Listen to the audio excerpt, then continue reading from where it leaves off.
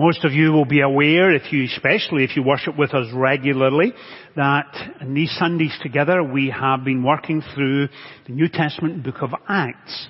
And today we're coming to Acts chapter 16, and we are reading verses 6 through 10. In fact, it's verse 1 through 10, of Acts chapter 16. And Paul and Timothy and Silas have been visiting congregations that they established some time ago, and they get into a rather surprising situation. And so as we come to Acts chapter 16, follow the passage with me as we make our way through what is a remarkable passage of Scripture. Acts 16, beginning at verse 1. He came to Derbe and then to Lystra, where a disciple named Timothy lived, whose mother was a Jewess and a believer, but whose father was a Greek. The brothers at Lystra and Iconium spoke well of him. And Paul wanted to take him along on the journey, and so he circumcised him because of the Jews who lived in that area, for they all knew his father was a Greek. And as they travelled from town to town, they delivered the decisions reached by the apostles and elders in Jerusalem for the people to obey. And so the churches were strengthened in their faith and grew daily in numbers. And Paul and his companions travelled throughout the region of Phrygia and Galatia, having been kept by the Holy Spirit from preaching the word in the province of Asia. And when they came to the border with Mysia, they tried to enter Bithynia, but the Spirit of Jesus would not allow them to. And so they passed by Mysia and went down to Troas. And during the night, Paul had a vision of a man of Macedonia standing and begging him, "Come over to Macedonia and help us." After Paul had seen the vision, we got ready at once to leave for Macedonia, concluding that God had called us to preach the gospel to them. Amen. And we trust that God will bless to us this reading of His holy word.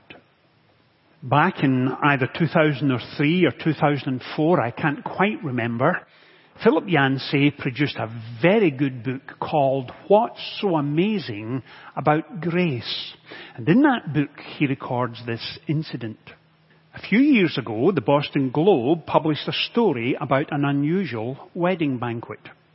A couple had gone to the Hyatt Hotel in downtown Boston to plan their wedding. They were determined to have the very best food, china, flowers, and music. They both had expensive taste, and the bill reflected that. Many thousands of dollars. And half of it was due as a down payment. Everything was moving along smoothly until the wedding invitations went to go in the mail. And the groom announced that he couldn't go through with it. He just wasn't sure. Now, the hurt and angry bride-to-be had to go back to the Hyatt to cancel the banquet, only to learn there was no way to get back the down payment. The contract was binding. There was only two options: to forfeit the down payment or to go ahead with the party. The bride was naturally outraged at this, but the more she thought about it, the clearer she was that she would in fact go ahead with the party. It was not, however, to be a wedding banquet, but instead just a great big blowout. 10 years before, this woman had been living in a homeless shelter, but she had managed to get back on her feet over time. And she had taken a good job and eventually made a great deal of money. Now she had the idea of throwing a big party for her old friends, the down and outs of Boston. And so, on June 1990, the Hyatt Hotel had a party the likes of which no one had quite seen before. The jilted bride changed the menu to boneless chicken in honor of the groom and sent invitations. She sent invitations to homeless shelters and rescue missions across the city. And so that summer evening, people accustomed to finding their meals in the trash bins of the city made their way through the grand lobby of the Hyatt Hotel to a meal of chicken cordon bleu. Black-tied waiters served people with rags wrapped around them. Many had their bags of worldly goods with them, reminders of the hard life they were living. But for this night, they were treated like kings and queens, sipping champagne, eating chocolate wedding cake and dancing into the night. Now, when you read that story, you immediately smile because you know, or at least I can imagine, what that bride must have gone through. And then the moment of celebration with the folks who were living in homeless shelters around the city. My question this morning is this: what if it was you? What would you have done? Would you have had the blowout or simply forfeited the down payment? Or what do you do when your hopes and dreams come to nothing? And you had planned and prepared and prayed for a long time, and in your mind you envisaged how your future would go, and then suddenly it's no longer there. What about those of us who have been interviewed for a job with a company you've always wanted to work for, in a position you always thought you were capable of, and your background would allow you to fulfill that position? You come with the proper specialized education and expertise and experience. And you go through a series of pretty complex interviews, and then right at the last moment, the job is offered to someone else. Or what happens when you are thinking of downsizing, selling your family home with all the memories of your children and grandchildren there? Or perhaps you're at the opposite end and you're looking for a new family home with the requisite number of rooms and a good garden for children to play, and can't wait to move into your new home with all of the facilities, and a contract has been put. And it all looks good, except at the last minute, it falls through. And all of your plans and hopes, and the fact you had your heart set on it and couldn't wait to move into that house, perfect location, and it comes to nothing. How do you respond? And eventually, I suspect, somewhere in your mind, you're going to get to that quiet place where you ask, Lord, what on earth are you doing? Why did you draw this to my attention in the first place? Why did you allow me to pray and plan for several weeks, almost 2 months, putting everything in place and envisaging what would happen, and then suddenly, out of the blue, it all falls apart at the last minute? What on earth are you doing? Well, if you've ever been there, that's exactly the position the Apostle Paul and his colleagues find themselves in Acts chapter 16. And as you read chapter 16, let's begin at verse 6. We read, Paul and his companions traveled throughout the region of Phrygia and Galatia, having been kept by the Holy Spirit from preaching the word. And here are circumstances they did not expect. At the end of the first 5 verses, we read that the Lord added disciples to their number daily. And they were going through a time of encouragement. They were strengthened and growing in their faith. And then suddenly, things don't work out. Now, to give you a sense of where all of this is happening, please forgive me if I put it in its geographical context. Bottom right-hand side, almost off the screen, you can see Jerusalem. Just above Jerusalem is Caesarea. And if you go to the sea in Caesarea and head immediately north through Paphos and Cyprus up to Derbe. Can you see Derbe and mainland Asia Minor? And then Lystra and Iconium, and go north again to the region of Galatia. Got it? And then northwest to Bithynia. That's the region Paul and his companions were going to. And let me zoom in a little. That'll give you a better picture. There you are. Iconium, Galatia, Bithynia. That's where they were going. And you can imagine Paul and his companions planning and preparing for several weeks, thinking, what will our itinerary be? Which towns will we visit? Let's write ahead, let them know we're coming. And all of the planning and preparation, of course, would be backed up with prayer. And you can imagine Paul and his colleagues each morning praying, Father, as we go into this mountainous region, keep us safe in our travels. May the churches we visit be encouraged by our visit. Help us to make a difference in their lives as we seek to equip them to live out their faith day by day by day. And as you come to verse 5 and read it, it is pretty obvious that they were fairly excited about going into this area. And then we discover this in verse 6. Notice exactly what the text says. The Holy Spirit had stopped them from preaching the word in the province of Asia. Now please understand what's happening here. This is not a well-known passage. It's not a passage we often turn to. But understand the significance of what Luke is telling us. It wasn't that one of them became ill for several weeks. It wasn't that the Apostle Paul was sick. It wasn't that someone had broken a leg and they were laid up in a local inn until such times as they felt better. It wasn't that they'd been delayed by inclement weather and they were simply postponing their visit. Notice what happens. The Holy Spirit had stopped them from preaching the word. My question this morning is this. What do we do when God reaches into the circumstances of our lives and brings to a halt what we had hoped for, prayed for, planned for, had our hearts set upon, and envisaged the rest of our lives, and suddenly comes to an end?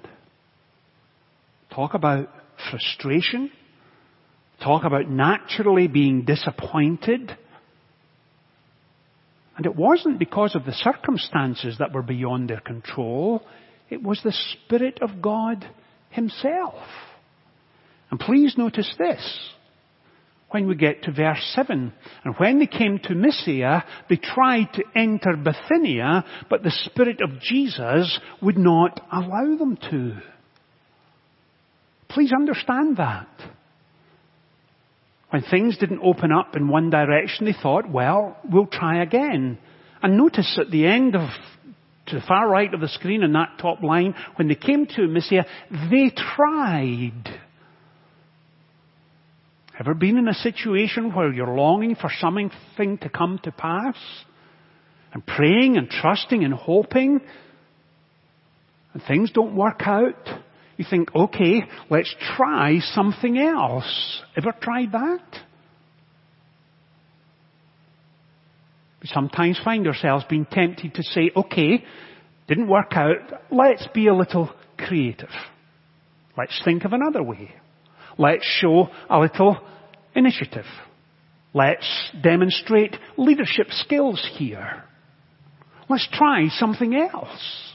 And you try and try and try and try, and it only leads to more frustration and mystery. And you begin to really pray and say, Lord, what on earth are you doing? You remember the old musical Fiddler on the Roof? When the fiddler said, would it upset some vast eternal plan if I was a wealthy man?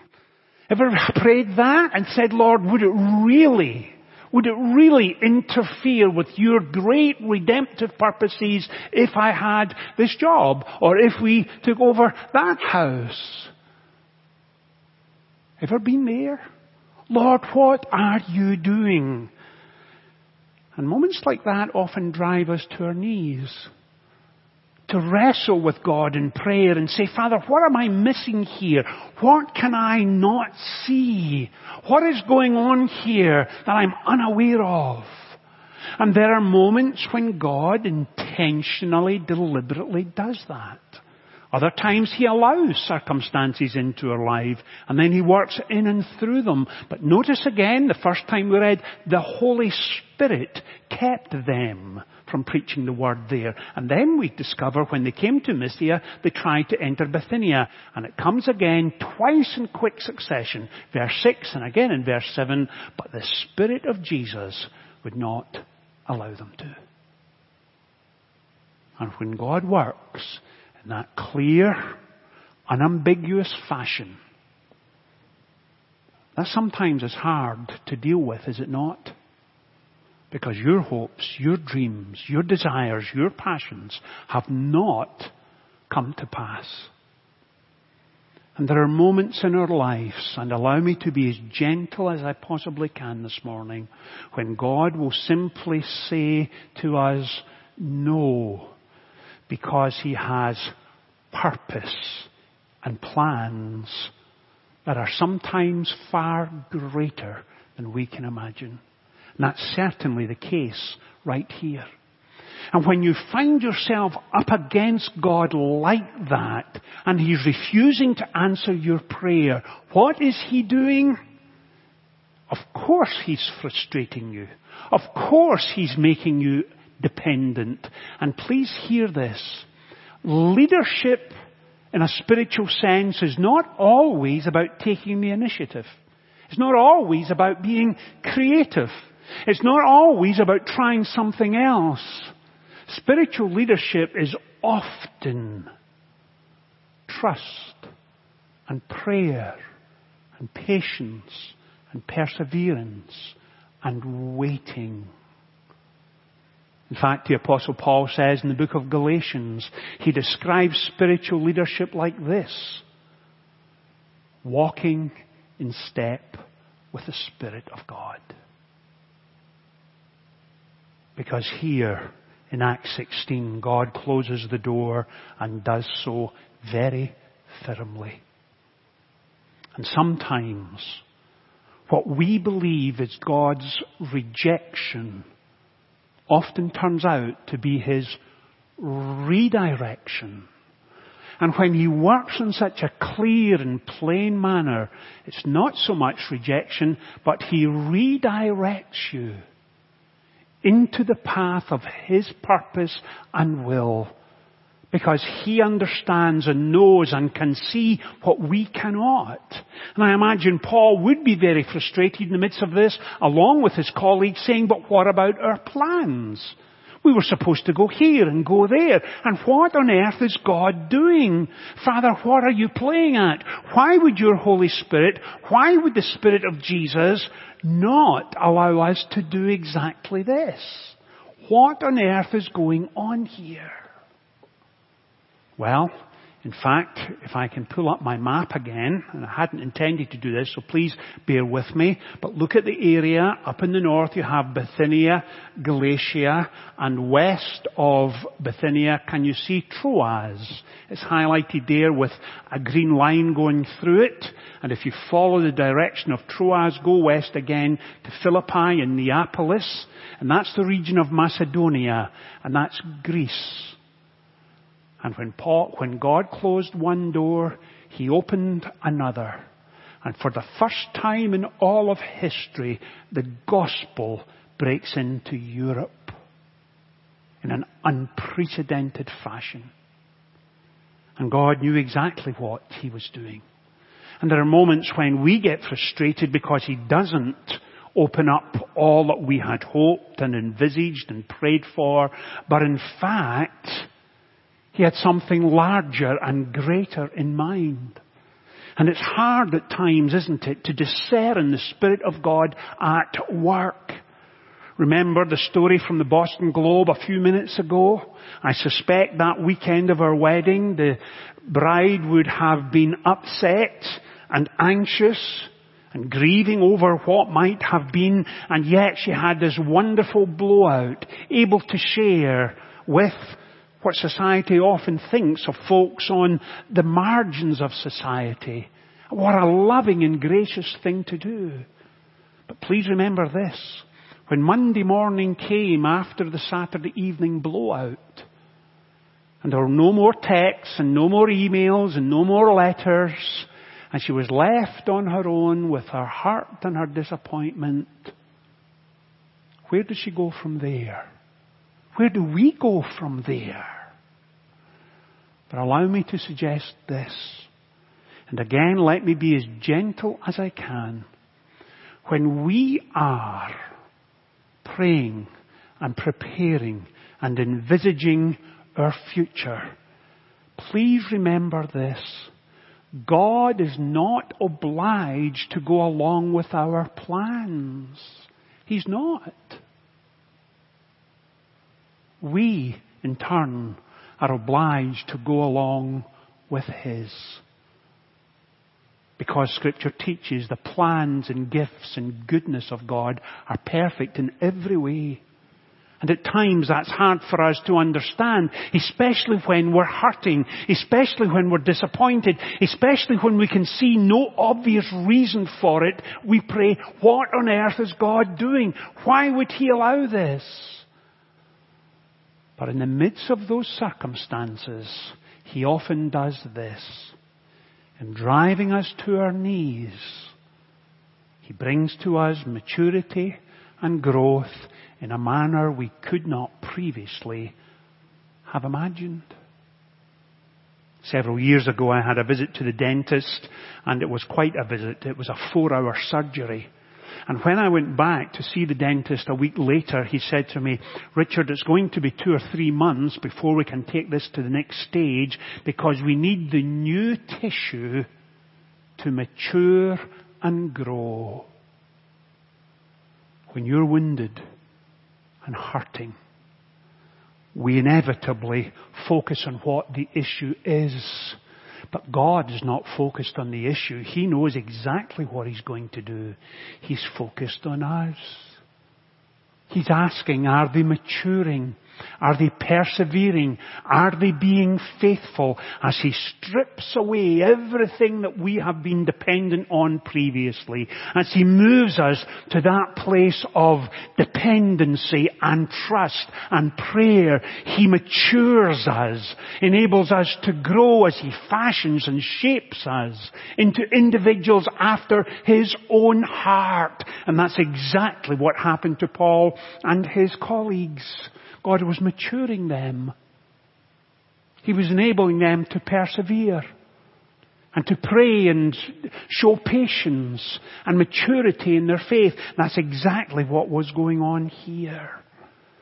And please understand, and let me begin to wrap things up by saying this. Disappointment, grief, and pain changes us. The pain fashions us into someone who understands more deeply, appreciates more quickly, cries more easily, hopes more desperately, and loves more openly. When God is at work at such a level, there is a sense amidst our frustration and disappointment when we say, "Father, help me to see what you are doing. Allow me, please, to grow and mature in the midst of unanswered prayer, frustration, disappointment. Allow me to see you in the midst of all that is taking place. And above all, allow me to mature and grow in my relationship with you." Let's pray together. Father, thank you for this passage of Scripture this morning. We know that when we find ourselves in a position that is disappointing and uncertain, all we want you to do is to take away the hurt. And yet you're often focused on so much more. You're focused on our maturity and our relationship with you. Grant to each one of us this morning who are struggling with indecision and cannot understand what you are doing, sensitize our soul to all that you have in store for us. Enable us to re-engage with your best plan for us. For we ask it in Jesus' name. Amen.